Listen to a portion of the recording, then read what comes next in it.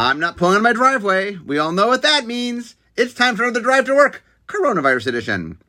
Okay, so I've been using my time at home to do interviews. Today I'm going way back to Antiquities, and I'm talking with Scaff Elias about the making of the second ever Magic expansion. Hey, Scaff. Hey, how's it going? Okay, so we're going way back. This is early Magic. So what is your memory? How did Antiquities first come to be? How did Antiquities first come to be? That is a great question. So relatively early on, we knew we needed expansions. And Arabian Nights was, I think probably, it was certainly not out yet, but it was probably still in design maybe. And that was the one where of every set that has ever come out for Magic all time, that is the one most solely attributable to one person, even much more so than Alpha.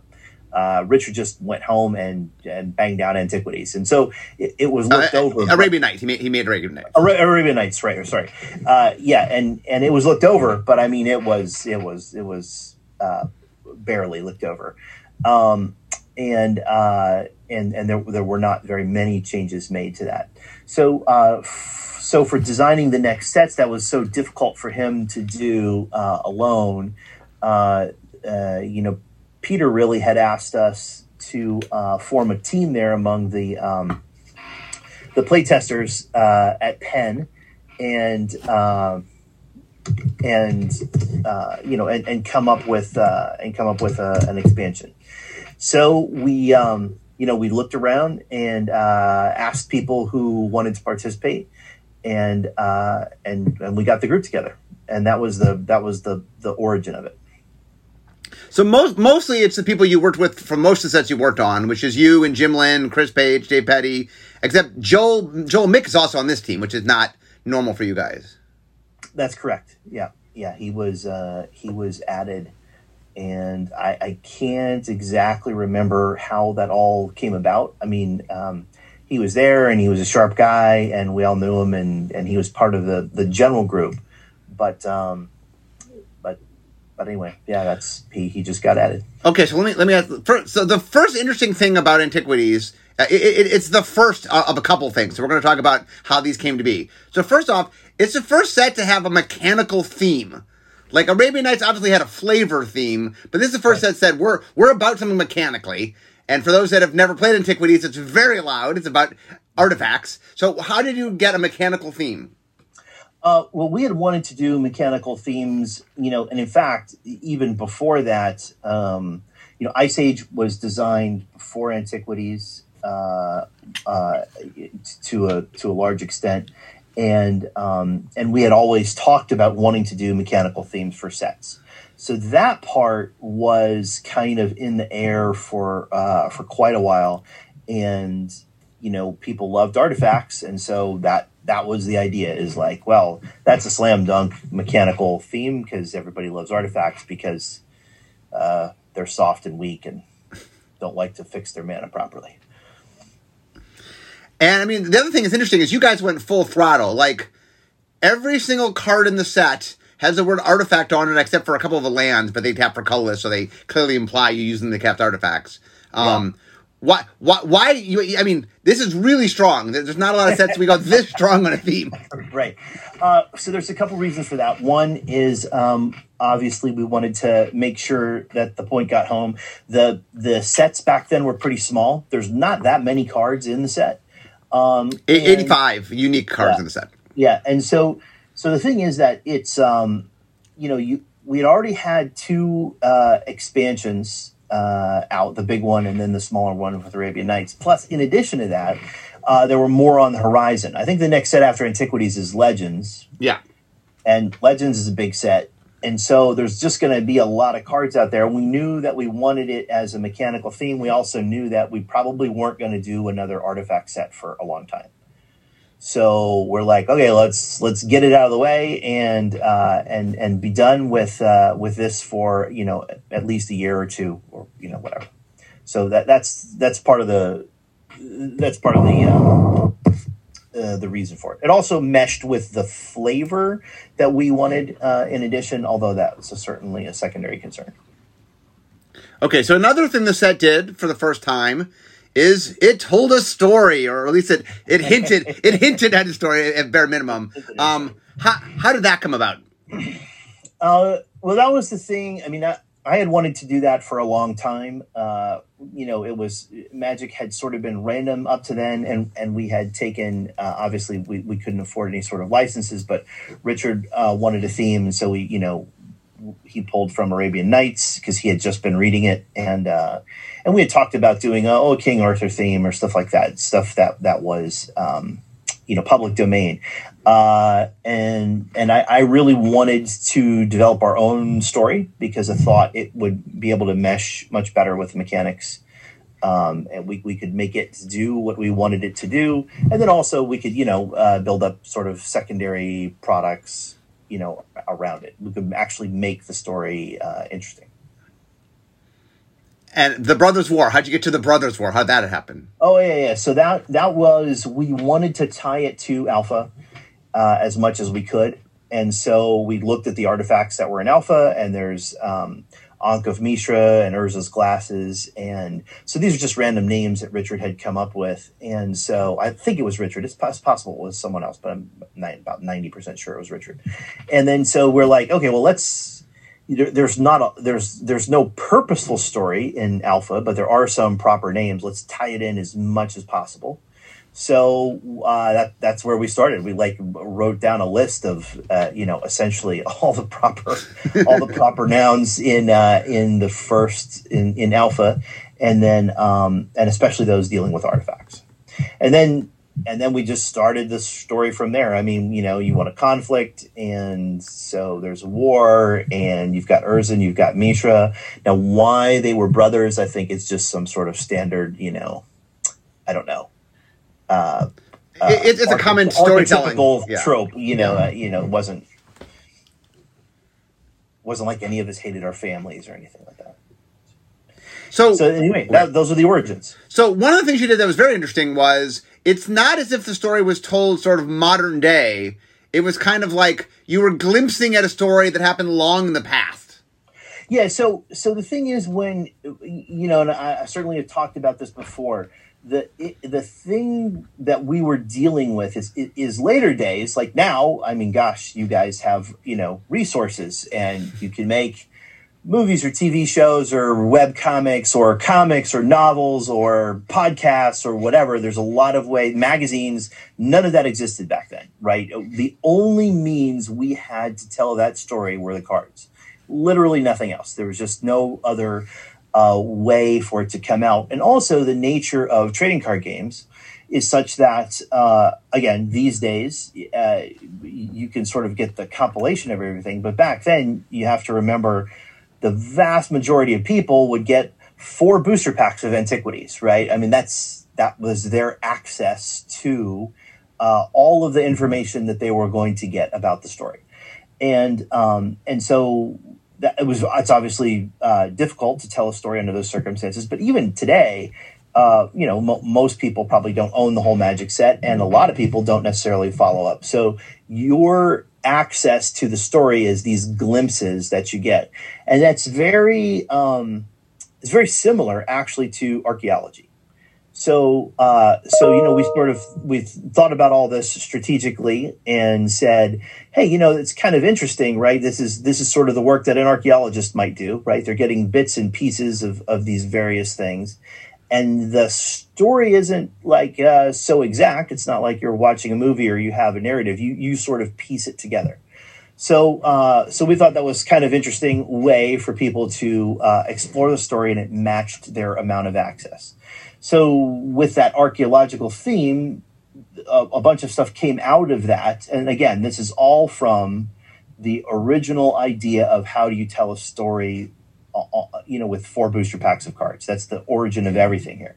So we thought, okay, archaeology. So that meant it was in the past. We took you as the player, as the viewpoint of someone who either uncovered these artifacts or, was talking to someone who did in modern day. So everything was through these glimpses of artifacts, which is great because artifacts mechanically in Magic are, it's the same thing as artifacts today. So you have these, objects, not creatures generally, but objects buried, from a long time ago. So from there, the story developed into, well, this is before the 5 colors of magic first really 100% took their modern day forms, whatever that means. And so a lot of the first magic was indeed these ancient artifacts. Why is the history not complete? Well, the history is not complete because, there's basically Armageddon, a devastating war. So the stuff is not only old, but civilization has been destroyed. And there you go. Does that all make sense? Yeah. The other thing I just want to make sure the audience understands is, at the time Antiquities came out, early on, Wizards was very secretive about what was in the set.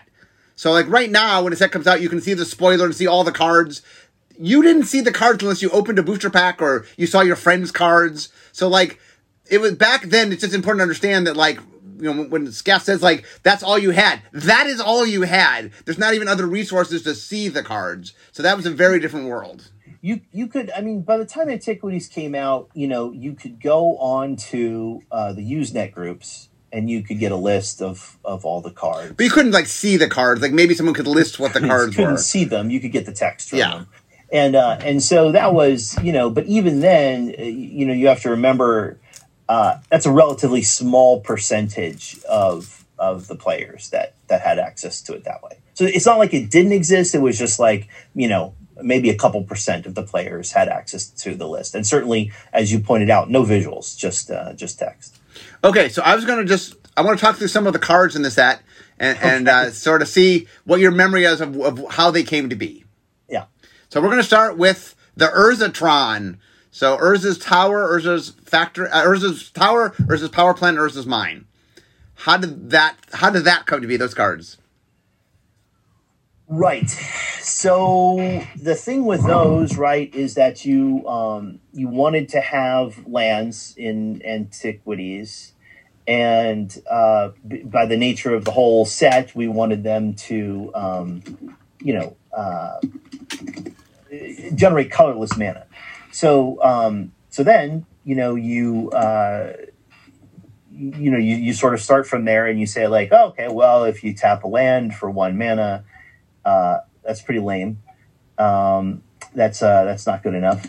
And if you tap it for 2 colorless mana, that's too good. So then there you go. That's like, so how do you, and this isn't just Antiquities. This is like the history of Magic is, you 1 colored mana is, you can't go below generating 1 colored mana, because otherwise you would just play with a basic land, and generating double is pretty difficult. You need to put a cost on it. So every land that's been designed properly since then is, sort of somewhere in there, in that range. But where'd you get the idea of, like, there's 3 lands, you got to get all 3 out? Like, where did that come from? Oh, just some means of essentially, having you generate more than 1 colorless mana per land, and there's different costs you can do, right? Like, whatever. City of Brass, you took a damage, and at the time that had already been out, and so or you can come into play tapped, or there's different things that are the cost. Well, the cost for this was you had to have multiples.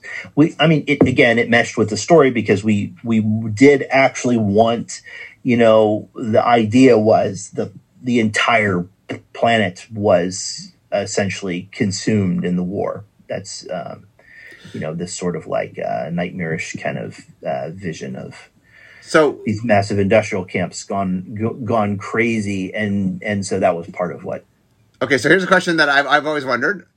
So Mine taps for 2, Power Plant taps for 2, but Tower taps for 3. Why have the Tower tap for more than the Mine and the Power Plant?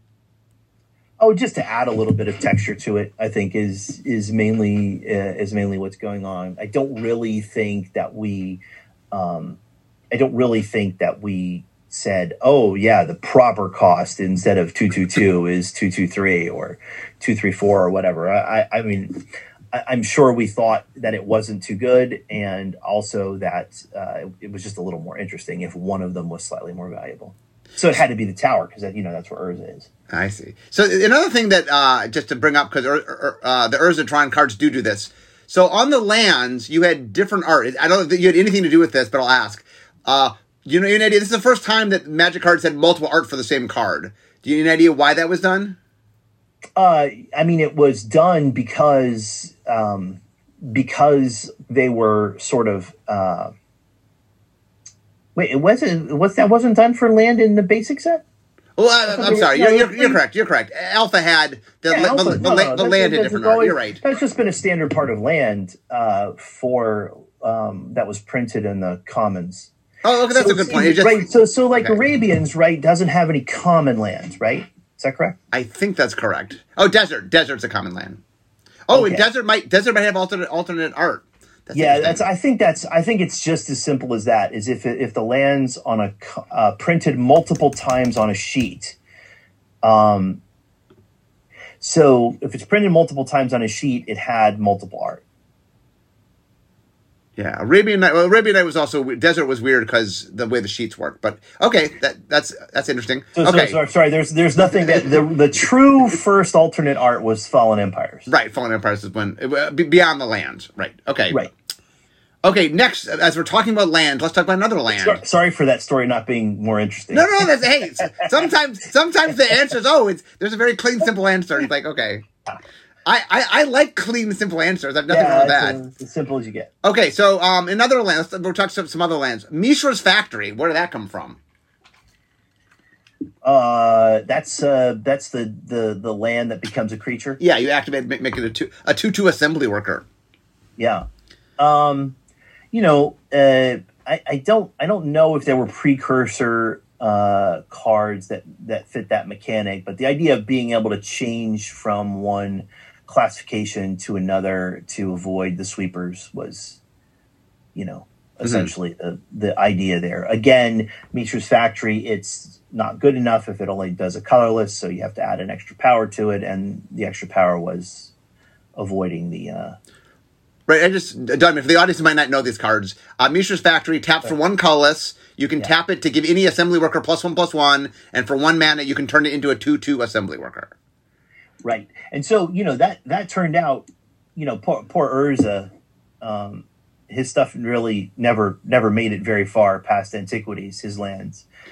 But Mishra, the Urzatron does see play in certain formats. Not that Mishra's Factory isn't good, and we'll get to Mishra's Workshop in a second. But Mishra outshone Urza a little bit in the lands. Well, and also, I think the best of all of them is the Strip Mine, probably. Well, okay. How did Strip Mine come about? How did Strip Mine come about? Again, you sit down and you divvy up the lands between Urza and Mishra, and I will say that one thing is that the idea was Urza was the good guy and Mishra was the bad guy. More or less. Neither of them are. They're a little gray at times. Paragons of virtue, but so Urza's stuff isn't destructive, right? It's just generating. It's just generating mana, and for Mishra's stuff, right? The Strip Mine is destructive. It's destroying land. It sort of fit the flavor of Strip Mine, and also. I should tell the audience. Strip Mine, for those that don't know, is you tap for 1 colorless, or you can tap it to destroy a land. Right, and then you sack it to destroy a land. Right, and then the same thing with the factory where those lands die obviously a lot more than normal lands do. Okay, so one other, so probably the most powerful of the lands, it's a card called Mishra's Workshop. You tap to add 3 colors to your mana pool, but you can only use it to cast artifacts. Right. Memory of this card? No, it's just pretty. I mean, it's just pretty standard. Back then when it came out, it was much less powerful than it is now. And part of that was sort of the original design idea behind artifacts which over the years has certainly been blurred, is that an artifact should essentially be worse at doing whatever it's doing than the worst color, right? So if you have a creature in blue, blue's creatures back then were pretty bad. Of course, again, I know that's also changed somewhat. But so the idea was, well, why would you ever play a blue creature if you could just play an artifact instead that was just as good or better? So at the time, artifacts were, in general, they either did something that the colored cards didn't do, so they had their own unique thing. But if they did something that a color card could or would do, then the artifact had to be worse at it than the worst color. So that was Richard's constraint from the very beginning, because otherwise, like I said, a lot of the cards inside colors become obsolete. So at the time, Mishra's Workshop certainly wasn't, what it later became. But I will say, even within this set, there are some powerful artifacts in this set, right? There are, but most of the time, they're going to be doing something that, and I'm not saying we didn't screw up or whatever, but most of the time they're going to be doing something that color wouldn't do. Okay, so let's just talk a few of the powerful artifacts. A few of the things that are going to make what I just said be a lie. Well, they're memorable from the set because they're powerful, obviously. Yeah. So like Candelabra of Tawnos, do you remember how this? So for the audience that might not know this, no idea what Candelabra of Tawnos. I don't even remember that. Is that the one that? So it costs one. It costs one X. Yeah. X and untap X separate lands. Right. So that is definitely, the idea for that was to use it with like the Urzatron. Yeah. Right, because the interesting thing about the Candelabra of Tawnos is, I believe before Antiquities, there were no lands that generated more than one mana. I do not believe that is correct. I believe that's correct. So the Candelabra of Tawnos is bad unless that's the case, right? Unless you had a set that also had lands to produce more than one mana. Well, there was the giant growth, or something along those lines. There was, yes, in the original. There was an enchantment that you could make a land produce 2 mana. So it wasn't like it was completely useless outside of Antiquities, but obviously the main, because it's a terrible card. If all your mans are producing one mana, it's a pretty bad card. So this is really designed to,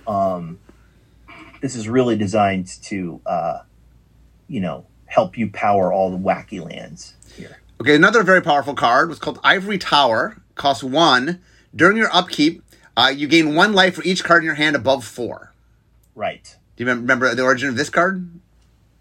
Yeah, the origin is, the origin is that we wanted life gain, and the Ivory Tower, again, it's supposed to be at least reminiscent of Urza's Tower.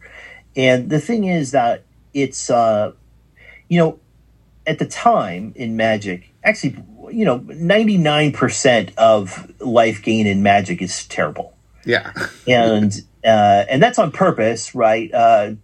Sorry for those of you who like life gain. That's on purpose just because of time considerations and stalemates and everything. So this was sort of pushing the boundaries as to what we thought you could do with life gain.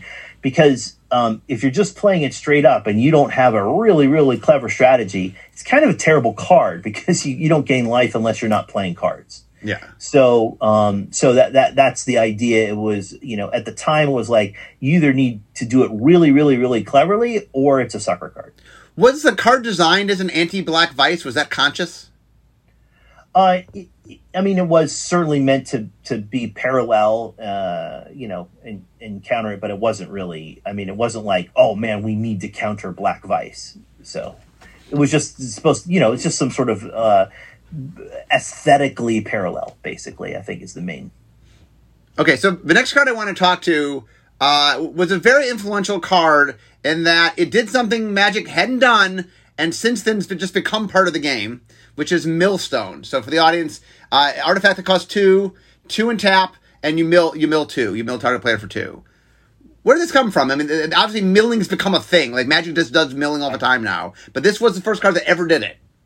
Right. So originally, in Magic, in the very first, version of the rules, probably the very first version of the rules, running out of cards didn't kill you until it happened the first time, and Richard was like, okay, well, we need a rule.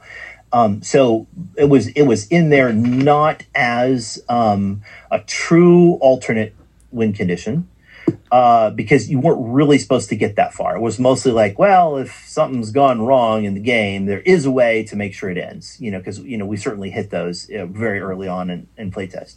And so we have this alternate victory condition sitting there. So we're like, hey, let's go ahead and use it. Let's play with it.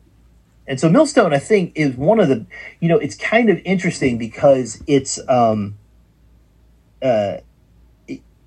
I think, it was pretty well designed. Oh yeah, it is amazing how you are the right power level way back then, and we just printed today. It's So. Yeah. It's kind of unusual, right? You look at all these old cards, and it is sort of unusual to have a card like, oh, sure, a Black Lotus or a Mox or whatever, and there's so many cards, or Shiva Dragon was supposed to be so powerful, and then it turns out to not be, and so sort of to get the power level right is, I don't know, it was good. It was, and we did test it a lot. I mean, we really worked at it, the number of extra turns you would expect and what you were giving up and everything like that. Although I think certainly it was more lucky than good. Okay.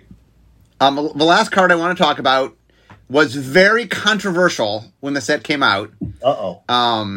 And there's actually a funny story about Richard going to interview somebody about making a game, and it's like, I hope you don't make a broken card like the card we're about to talk about. Oh, I know what you're going to say. So it's Ornithopter. Dun, dun, dun. So it costs 0 for a 0/2 flying creature. So this was the first, I think, there were Moxes and stuff. This is the first creature maybe that cost 0? Right, because, see, a Mox couldn't kill you. Well, Ornithopter can't really kill you either, but... but you can put an unstable mutation on it. Yes, you can. So, yeah, it's interesting. People always asked us if we, had mathematical formulas, and they would come up with these formulas for the value of a card. And this also... This Ornithopter exposed the lack of value among playtesters. I don't know how much you guys experience that today. People know a lot more about the game than they did back then. But we would send these cards out to general playtest, and the comments we would get back on Ornithopter were like, you can't do this, you've broken the game. And, it's just because our formulas show that it's infinitely good, right? Because there would be some sort of division by 0 error there. And it's like, well, yeah, maybe instead of concentrating on formulas, you should concentrate on maybe thinking. But it was unbelievable. Like, even at the time, when it was first proposed, the people on the team were like, wait, we can't really do that. I'm like, let's think about it, because I think you can.